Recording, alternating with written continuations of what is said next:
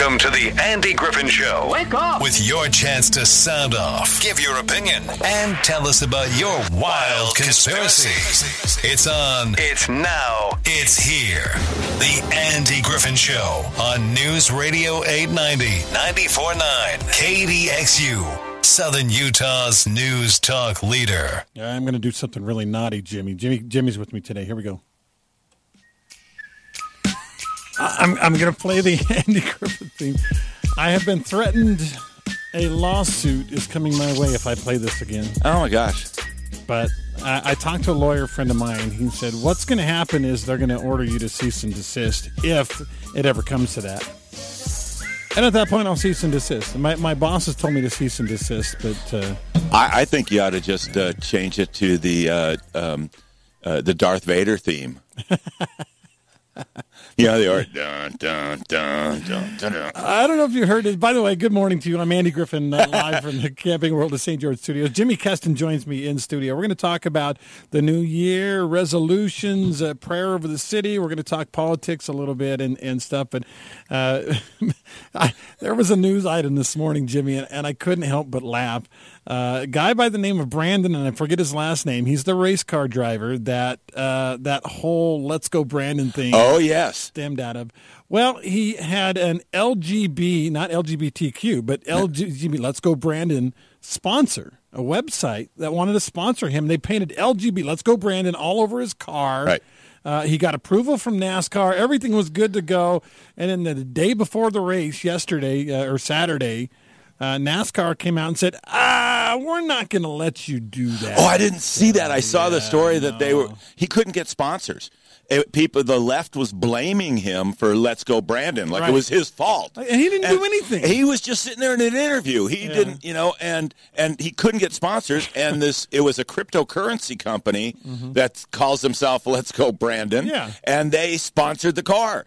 And they wanted to be his title sponsor. And NASCAR gave him the thumbs up. It was all go. They had the car painted. He drives a Camaro, all painted, ready to go for the race. And then just before the race, they're like, we changed our mind. We're not going to let you race with that all over your car. So, oh my gosh! Yeah, it's the world we live in, and the poor guy. It's like I felt bad for him. I think his last name is Brown. It may be Brandon or something like that. A heck of a kid, just coming up the NASCAR circuit. Talented, not political. No. It certainly wasn't his fault. No, he could not get a sponsor because he was apparently connected to the start of "Let's Go Brandon." And let's rewind for a second, Jimmy, for people that don't know. I think most everybody knows now, but just to recap, Brandon won a lesser race, a lower level race. He was being interviewed by a reporter. They were chanting something on NBC. On NBC. They were chanting something in the background that sounded sort of kind of like "Let's Go Brandon." They were chanting "F Joe Biden." Using using the curse word. So when the reporter said, "Oh, they love you, Brandon," listen to them chanting your name in the background. Let's go. They're chanting "Let's Go Brandon." and Brandon is a smart guy, and he said, "I don't think that's what they're saying." Right. And of course, anybody watching it knew what was being said because you could hear them. Yeah. And she was trying to cover for the fact that there were all these curse words coming over the air during her interview, or what she was doing, I don't know. And of course, it went viral immediately, and it's become a national thing because there's a lot of people who don't use F-bombs in regular conversation. "Let's Go Brandon" has certainly become popular in Utah because we just don't have a whole lot of people in our community that use the F-bomb routinely, and that's a good thing. Yeah. I don't. Cursing is simply a lack of a functional vocabulary, as far as I'm concerned. Agreed. And so it's been a good-natured, fun way to say I'm not happy with inflation. I'm not happy with $4 gasoline coming this year. I'm not happy with pick your topic, pick your policy. Electric cars. How about that? Not happy with coal-powered cars. And, especially since now they're going to have to be 20% of what's sold in just a couple of years. Yeah. It's crazy. And so, yes, it's been a good-natured way to say, we're not exactly thrilled with the administration's approach to this. if it was, when you think about the things that were being said daily about the previous president, Let's Go Brandon is pretty tame. Yeah. But I'm sure when they hear it, all of Biden's voters, all of them, are turning over in their graves right now because they weren't alive when they actually voted. When they hear that, and I'm sure it's offensive to the ears of the more delicate types, snowflakes, the snowflake squad, people like that. I personally don't use that phrase just because, to me, if you're substituting something for that word, then you might as well just say that word, and that's why I never said word. When I was a young missionary, fetch and flip were really popular. Yeah. Curse words. Oh, flip, and to me, you're just saying the word without saying. I'm not sure that I put "Let's Go Brandon" quite in that category, right, okay. But I'm with you. If you're going to say flip, you might as well just say what you meant. Right. And I've always thought those big stretches to try to make something sound like a curse word is not that's not a functional vocabulary either. Right, but good point. I've had a much better attitude about "Let's Go Brandon." I think it's good-natured fun. I think that if I still cursed, and I mostly don't, I would probably have been one of those chanting the original one. But I am glad we have a way to voice our disapproval in good-natured fun. I've got a "Let's Go Brandon" T-shirt. Nice. And by the way, I haven't really introduced. This is Jimi Kestin. Jimi Kestin is a local pastor. He is also a local politician. For a while, was a Washington County Republican chair. Yeah, 2 terms for the county. He also works at a local establishment, and we tend to try to leave where he works out of it because he doesn't want to represent where he works with his opinions, and that's understandable. I'm a hospice chaplain. I do I do work a regular job in town, and I pastor a church, and yes, I'm still involved in local politics, as I'm on the state central committee and the executive board of the Republican Party state central committee. What we're really saying is Jimmy might be the busiest guy you know. He is extremely busy. It keeps me out of trouble. Let's start with, before we get into politics too much, and we already did a little bit, but let's start with your job as hospice chaplain. I had a friend who was a hospice chaplain. Unfortunately, he's very sick right now, and he's in what are those? Where you have to live, the care center. But he was a hospice chaplain for a while, and some of the stories he had about people who were close to death and people who were dying were really good life lesson stories. Have you found that in your experience now as a hospice chaplain? I never, I'm very fortunate. I get to work for Dixie Home Care and Hospice, and Dixie Hospice, they just do such a tremendous job with their patients. It's all patient-centric. It's all taking care of people. We'll do whatever it takes to take care of these families. And, the idea of being able to help a family walk through one of the most difficult times of their lives. It's not easy being sick in America. And even when everything is covered financially, these terminal illnesses can drag out. And hospice used to be what you did the last week of life. Right. And it was, but, it's now very comprehensive care. I've had patients that were with us for a year and a half that were patients of mine because dementia and Alzheimer's now qualifies under that because it's a decline all the way to meeting Jesus. Yeah. And so to be able to walk through that with the family, because the chaplain is often more needed by the family than the patient.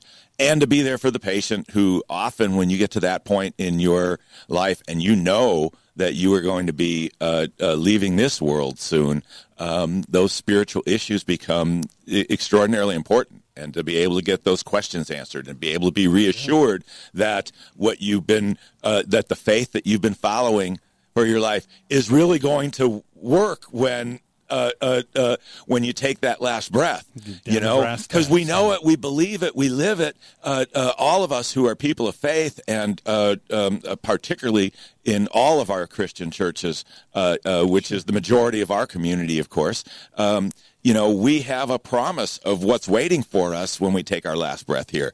But when you are very close, knowing that last breath is coming. Moments away. Sometimes your mind wants to tell you, is it really going to be okay? Am I really going to make it?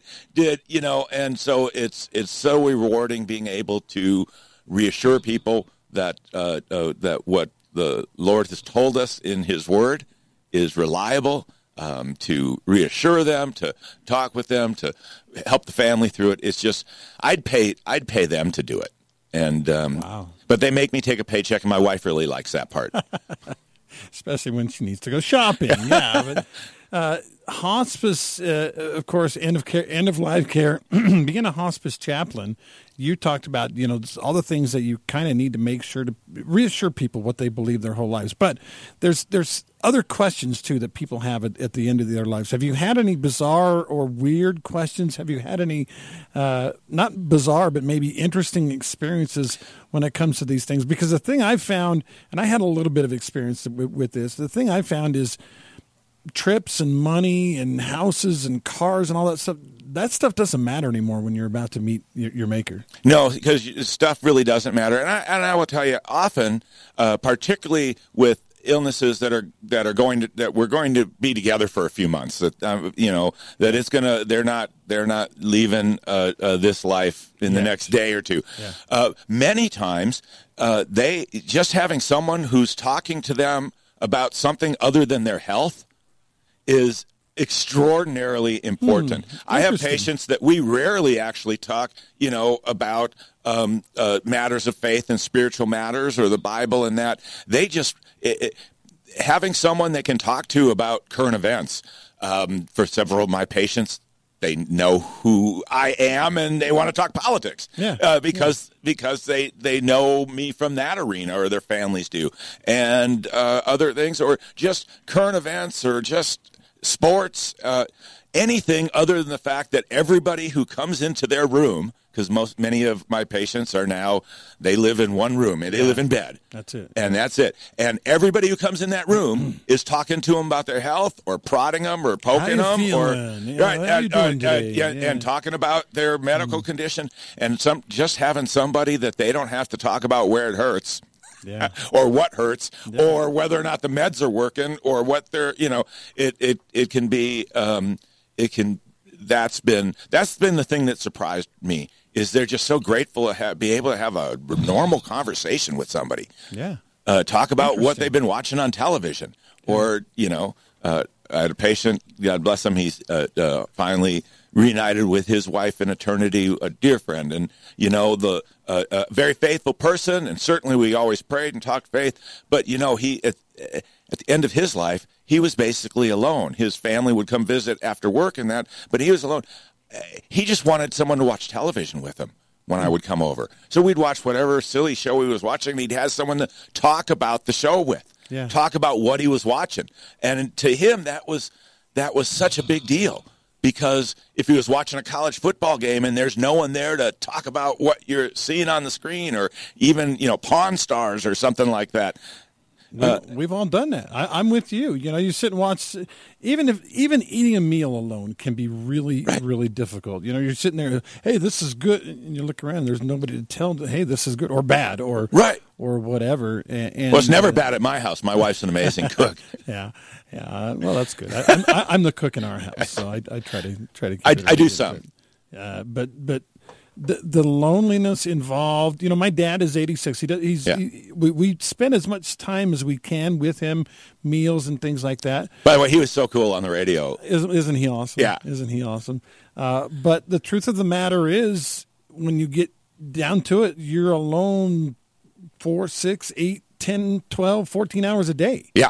No matter how good your family is, because they can't be there every second of every day. I so appreciate the time in the evening when Rakeen and I, my wife, are just sitting down and watching something on television together, and just having that time of conversation and listen. And I've grown to just so appreciate that time with her, because of how many of my patients have lost a spouse many times recently, and now they're on hospice, and they no longer have that, and so it's cherish the moments you have when you're not all alone watching TV by yourself. How long have you been married, by the way? 34 years in April. 34 in April. In a row. So 87? 1988. 88. We got married in October of 88, my wife and I. So April 6th, 1988. you beat us by 6 months. October 4th. So very cool. Very cool. It's a blessing. That was a great year, wasn't it? It was a pretty good year. Yeah. It was a great year. Yeah. Although we were watching a movie last week from that era, from like 88, and looking at what people were wearing. Yeah, we didn't do so well in the 80s. Clothes-wise, we didn't do so well. The wardrobe choices are like, oh my gosh, I remember that stuff. What in the world were we thinking? What were we thinking? Like leg warmers and everything. That's crazy. So talking with Jimi Kestin today on the Andy Griffin Show.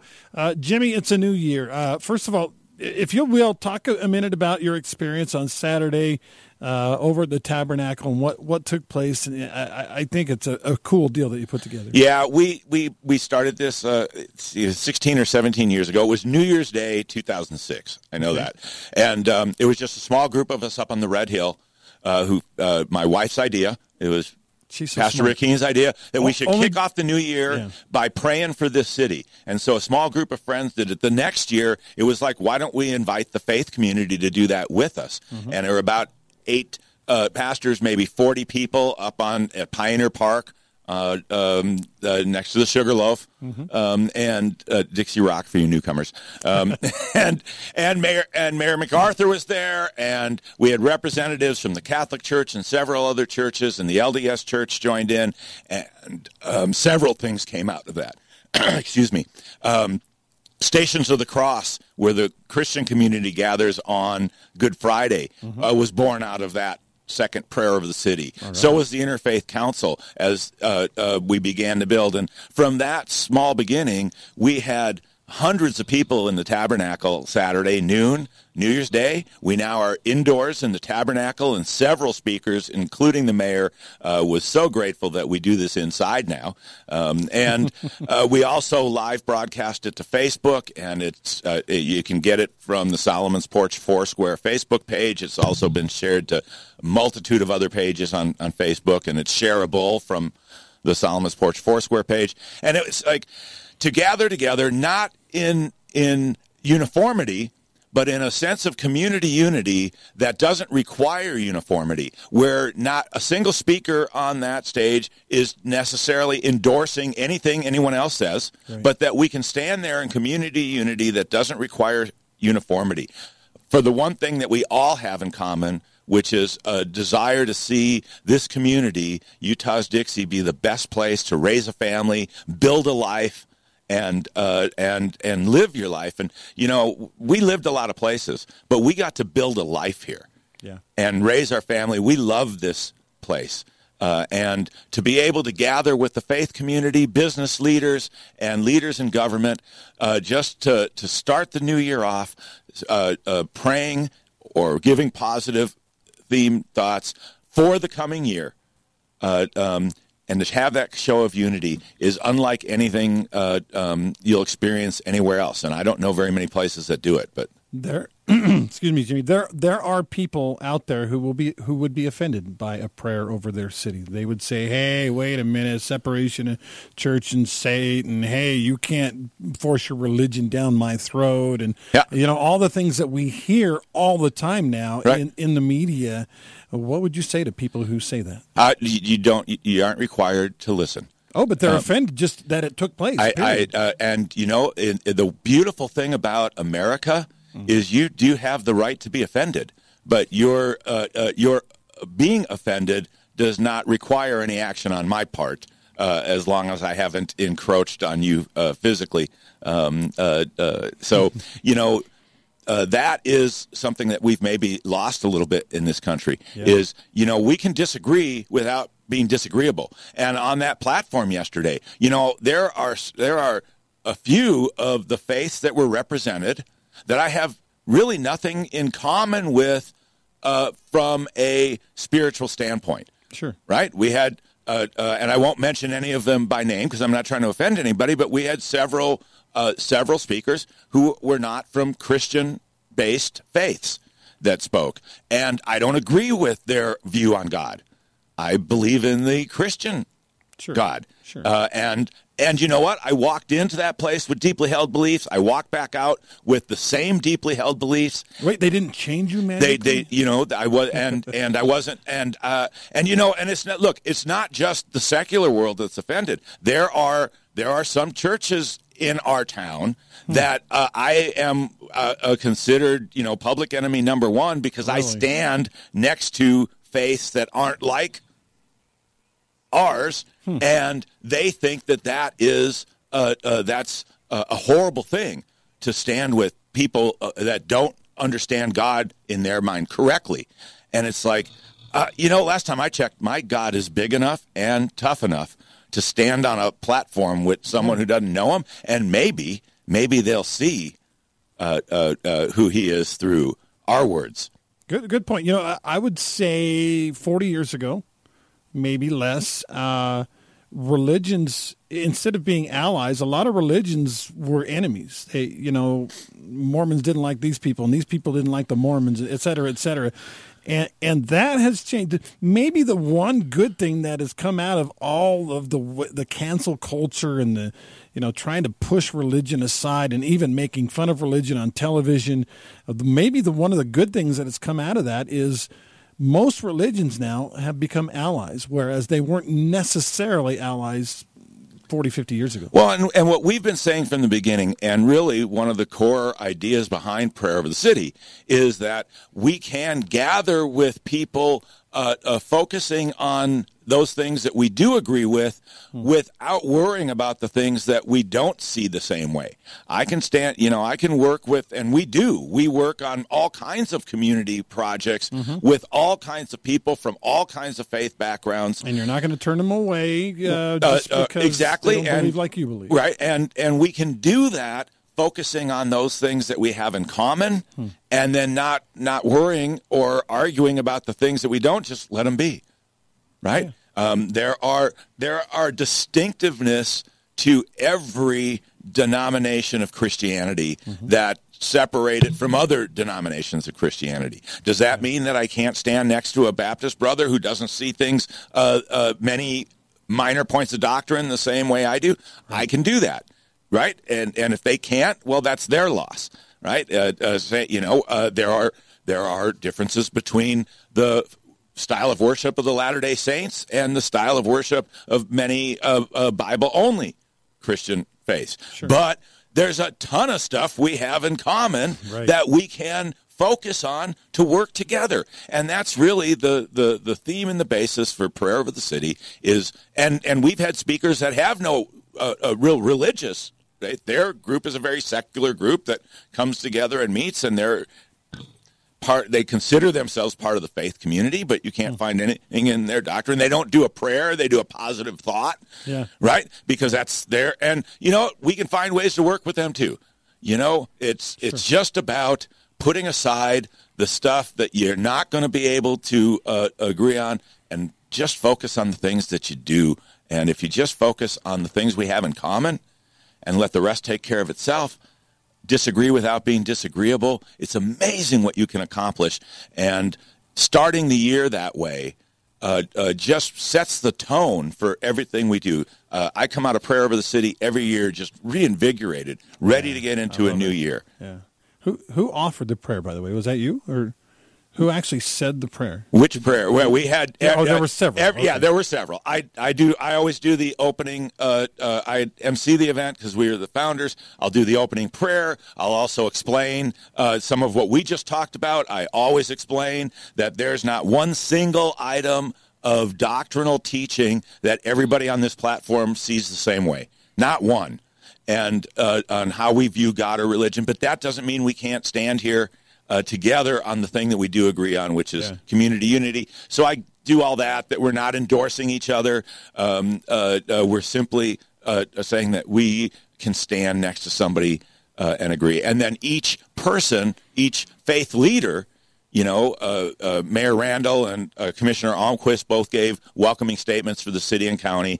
And then each minister or representative of the faith group prayed in the style that they would normally pray in their congregation. They identified who they were, what faith they were with, and then they offered their prayer for something that matters to them in the city. So we had prayers for peace, for unity, for teachers, for first responders, and each one in the way that they do. And that really kind of makes it interesting, because some of these faiths, I had no idea how they pray when they're together, and it's kind of cool seeing what they do. Yeah. Yeah. By the way, a couple of things. You mentioned Gil Almquist. Today's his birthday. Happy birthday, Gil. Happy birthday, Commissioner Almquist. Yeah.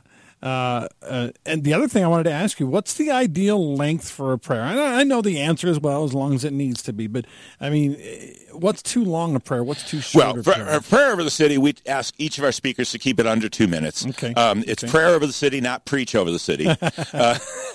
And I would tell you, I always fall back to what Jesus said, because he's my guide for that. Sure. He said that the Pharisees give long, windy prayers to show off how spiritual they are. Don't do that. Prayer is simply inviting God into your circumstances. What I've told our congregation is prayer never gives any information to God that he doesn't already have. You're not explaining anything to God when you pray, right? God doesn't need your advice on what to do, but God doesn't interfere where he's not invited. So prayer is simply the task of inviting God to move in your individual circumstances. It's not to inform him of anything or to give him advice. I did have, when I was a young missionary back in 1985, I had a guy give up.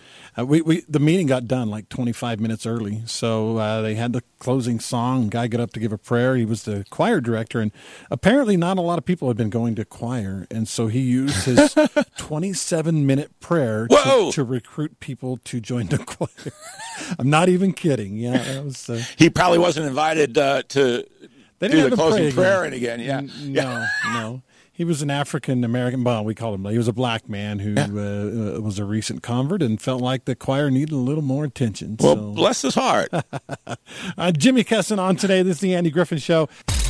We're interactive on the Andy Griffin Show. Call in at 673-5890 or text in at 435-467-5842. Let your voice be heard on the Andy Griffin Show. And we will take your call, 673-5890. Please call in. We'd love to hear from you. Jimi Kestin on the program today. Jimmy is a good friend of mine now. I think you were the very first person my very first chamber luncheon. I walk in and this guy attacks me. Well, he accosts me. Well, no, he just comes and talks to me. But his name was Jimmy, and he was super friendly. He's like, "Who are you, and what can I help you with?" And I was like, "Oh, I'm the new radio guy over at KDXU." He's like, "All right, well, come on in, have some dessert," and the rest is history, Jimmy. Yeah. The rest is history. Now, Jimmy, and we both put on a bunch of weight from all that dessert. Yes, we did. Yeah. Jimmy is on, by the way, on KDXU every Monday, Wednesday, and Friday at 7:25 a.m. If you want to catch some of his political musings, it's great stuff. In fact, I was joking during the break. My biggest problem with Jimmy is getting him to stop talking. Well, you are in charge of the clock. I just, flip the switch and I'll come up with something. You do a great job. Today we talked a little bit about, right at the end, we talked about Anthony Fauci. And yes. Unfortunately, I think he has the ear of my CEO here at Cherry Creek, because we have new rules that are supposed to be in place. We're supposed to put up partitions and wear masks and all that stuff. In kind of floating around the office this morning, I noticed nobody's actually listening to the CEO. But and that to me, Jimmy, as we get into it a little bit, I think Americans, I think the world, not just Americans, I think we're kind of tired of all this. Everyone telling us what we have to do. Look, COVID's a virus.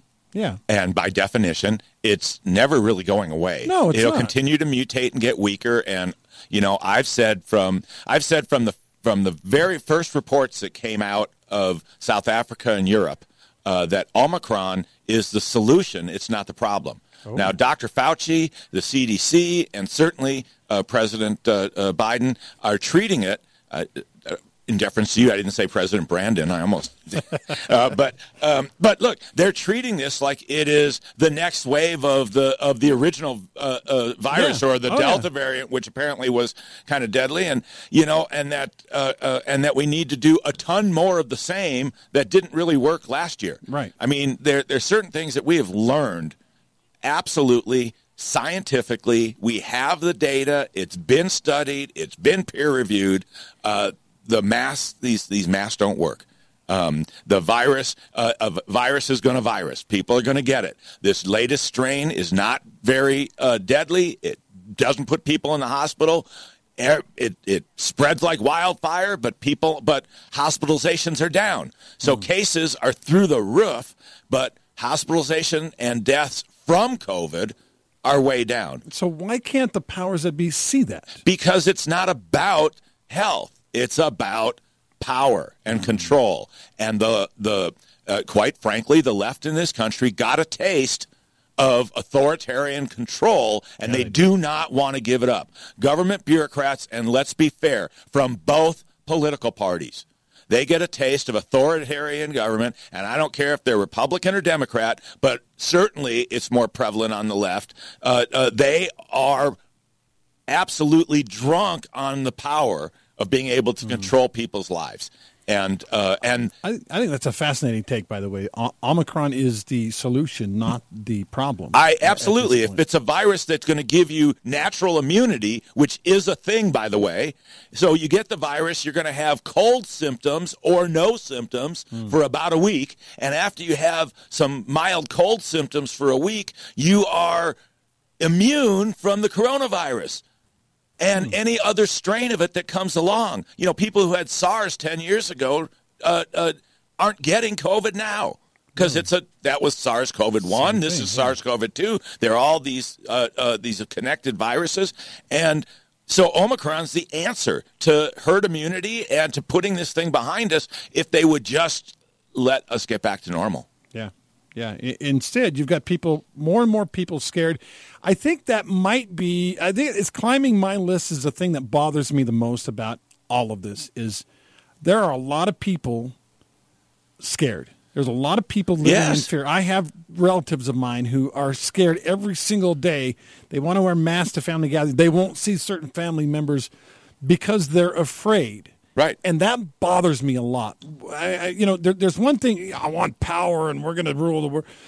But to rule by fear, boy, I mean, we go back to, how about the Lion King and Scar? He ruled by fear. You know what I mean? I mean, that's what's happening. I'll go back further than the Lion King and say Jesus said, when you see wars and commotions and famines and pestilences, that's diseases, do not be terrified. Is what the Lord said in Luke 21. When you see these things, don't be terrified. Well, we've got a big chunk of the population that has been terrorized, is what I would say. Really and I believe that Dr. Fauci is the face of that terror, along with the CDC, who now is trying to tighten things back up because, when public opinion from the most radical segment of our society is steering what our health officials are doing, something's wrong and backwards in this country. Yeah. And now you got Anthony Fauci saying the vaccinated shouldn't go to restaurants. The fully vaccinated people should avoid restaurants. He said that this weekend. The CDC said, well, maybe we shouldn't have cut the quarantine to 5 days so people could get back to work. Maybe we need to add testing and masks and a bunch of other stuff. And of course, if you can't go back to work without a test and you can't get a test because there aren't any, I don't know how do we fix this beyond just saying, I'm not doing this anymore? Yeah. I'm just not. Yeah, no exit strategy. We did everything you asked, and all of us got COVID anyhow. Yeah. And, I've had it. I lived through it, and quite frankly, I'm done. I mean, it's time, if there's a disease out there that's going to kill me, well, God ordained how many breaths I got on this planet anyhow. Yeah. He just didn't. He's not going to tell me what takes me out, but something eventually is going to take me out. In the meantime, I can either live in fear or I can live a life. And I'm going to choose to live my life. It's a good choice. Good choice. It's a choice. It's the right choice.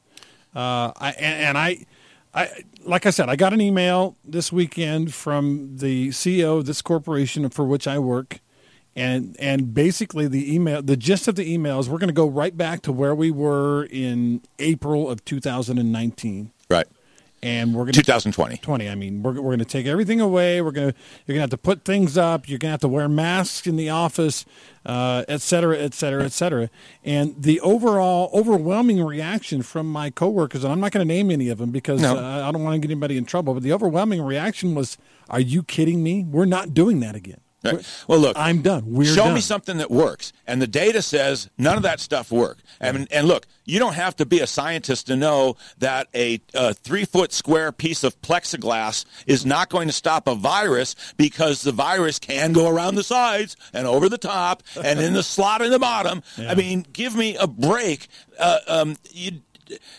We now have absolute data that masks didn't do it, that most of these shutdowns didn't do it. We have actual hard scientific data that the states that locked down the hardest had just as many or more COVID cases and death than the states that didn't lock down at all. That states that didn't wear masks had the same outcome as those that had mandatory masks everywhere. And like I said from the very beginning, you can't tell me that I'm safer in a Walmart than I am a corner mom and pop store.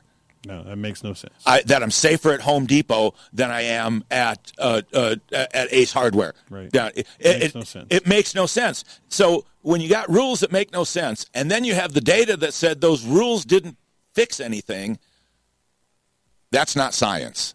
Nope. Follow the science. Your science makes no sense. All right, Jimmy, got to take another break here. Thanks to Joe Shoney for sponsoring this show. He's been on it as long as I've been, in fact, a lot longer than me. Joe Shoney's been with the New American Funding and as a loan officer in Southern Utah for 25-plus years. His reviews are phenomenal. In fact, if you look online, nearly 600 reviews, New American Funding, 4.91 average. If you go to the Google reviews, he's 32 reviews in. 5.0. He's got a perfect score. It doesn't get any better than that. Joe Shoney is a loan consultant. His specialty is taking care of you, the customer. Give him a call today at 435-319-8214. That's 319-8214. Joe Shoney is, let's see if I can find the number, NMLS 121041. Back in a minute. He's playing that forbidden song again. Makes people smile. I can't help it. All right, let's go right to the phone lines. Seth has been very patient. I also have a couple others on hold. So, Seth, what's up? 39 minutes on hold. You have to be persistent to be on with the superstars, you know? I appreciate your persistence. What's on your mind? Yes, sir. The 23rd Psalm has made a great deal of difference in how I look at life and death and what's going on. The Lord provides our food in the pasture. He provides our water. And if we walk through the shadow of the valley of COVID or anything else, I shall not fear. Amen, brother. And so if you can just understand just a little of this, that this is just temporary, and that COVID is a coronavirus that's easy to mutate, and that dust mask, if you read on the package of the mask you're going to put on, it says not for medical use. This is a filtered sawdust mask that you might wear on a construction site. Yeah, to keep the grass out of your mouth while you're mowing. Yeah, right. That's what it's for. All right, and so if I were to wear any standard mask that's available to the open public in the military, I would have been dead in the first 30 seconds. Well, look, I want to be clear about one thing, though, Seth. I won't wear a mask, and in many cases, I won't even go to places where you have to anymore. But I have no problem with someone who wants to. I mean, to me, it's political theater, but that has no actual medical assistance. But if it makes someone feel better, go ahead, wear it. If you want 47 vaccines, go ahead and get 47 booster shots, whatever you want. But live your life and let me live mine, and welcome to America. Well, the free agency is very difficult to comprehend. It's really not that complicated, though. Well, it isn't, but we don't tell people what we need to do. But just one quick thing. The fellow showed up at the pearly gates with two great big carpet bags, clunked them down. St. Peter looked down over his desk, and he said, "You can't be bringing that in here." And he said, No, I got a note from God. Okay. And he says, "Do you mind if I see the note?" Hands the note over. He says, "Yeah, that's God's signature. I recognize it. So, okay, you can bring it in. But just out of curiosity, would you let me see in the bag?" And he opens it up, and it's full of gold ingots. And he said, and St. Peter says, "I'll be darned." He brought paving blocks in for the street. Brought us some asphalt, right?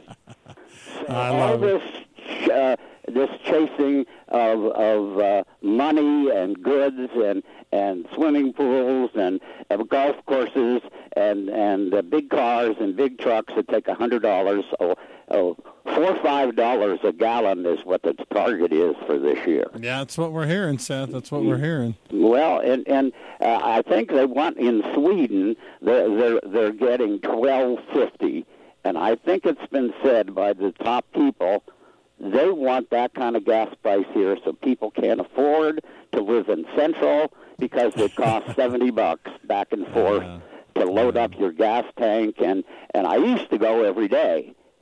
Now, if I go once a week, I consider that overexerting. Yeah, I understand. Seth, I got to run. I got a couple of people on hold. Thank you for calling today, though. Appreciate that. Let's go to line 2. Hey, thanks for calling. What's on your mind today? Oh, you're welcome. So DellBigTree.org will be speaking on this exact thing, DellBigTree.org, at the Dixie Center on January the 8th at 7 o'clock. There'll be movies going all day long, and there's a ton of research, and you can check him out on DellBigTree.org, and then you'll figure out you need to go see him at the Dixie Center this Saturday, January the 8th at 7 o'clock. All right. Thank you. Appreciate that. You're welcome. Del Bigtree. I'm not too familiar with him. Are you familiar with him? I'm not, but I guess I will, look it up. Look him up. Do a little research. Cool. Very cool.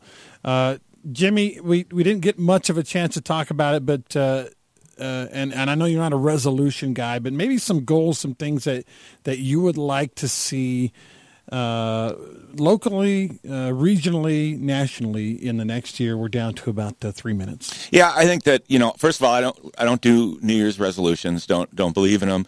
The average New Year's resolution doesn't make it to Groundhog Day. Right. But I do believe in setting forth a plan. And my message for the new year is find your passion, make a plan to pursue it, and then stick to the plan.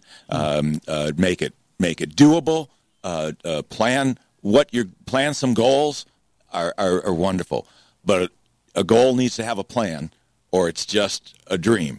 And a dream needs to have a goal, and a goal needs to have a plan, and then you need to execute the plan. And I think that the new year, the change of calendar, is always a time as we come out of the holiday season and kind of gear back up into normal work weeks and things like that. Yeah, it's a great time to say, okay, what do I want to accomplish with my time this year? What do I want to do and how am I going to do it? Not just otherwise we're just wishing things were different. And I do not believe in wishing things are different. I believe in making things different by the way I live my life and pursue my goals.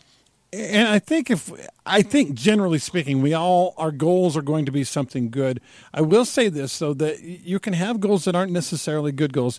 I had an opportunity yesterday I have a new job in my church. I teach 8-year-olds.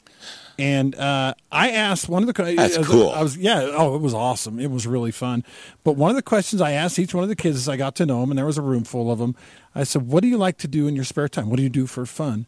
Out of all those kids, only one of them said, "Well, I like to go to my friend's house and play." Everyone else said electronics, iPad, iPhone. I like to play Roblox or whatever other games they play on there. So I think, Jimmy, as we talk about goals, resolutions in my world, goals and things in other people's worlds, I think we need to make sure that our goals, our resolutions, are something that are going to improve us. Even if it's exercise a little more or eat a little more healthy. Well, and look, I think that's wonderful. I think that, again, it needs to be doable. There needs to be a plan attached to it. Yeah. Because, people make wonderful resolutions going into the new year, but by March, what they're dealing with is depression rather than exaltation from having achieved something. And what we end up, people make these resolutions going into the new year, but there's nothing attached to it on how they're going to improve their life. And by March, they're depressed. They haven't lost 30 pounds. No. They've gained 5. And so, if you want to change something about your life, then and we talked about this out there, have a goal, not make a plan. Make a plan. Yeah. Make a plan that's doable. That's something you can. If you've never gotten up before 7 a.m. in the morning, first of all, you've missed a lot of Andy. But if you've never got up before 7 in the morning, making a New Year's resolution that you're going to get up at 5 and run 10 miles before you get in the shower, it's going to be tough. You're going to quit on that pretty quick. Yeah, for sure. Especially this time of year. Running out of time. Again, he is Jimi Kestin. Jimmy, thanks for coming in today. I owe you a big one here on your proverbial lunch hour. No, it's always a joy, and you have a blessed day. Tomorrow, Chief Kyle Whitehead, St. George City Police Chief, and Wednesday, Dr. Blodgett will be on the air. He might yell at us for some of the things we've said. I have a feeling I'm going to be in the boss's office here in about 10 minutes. So thanks, Jimmy. Appreciate it, man.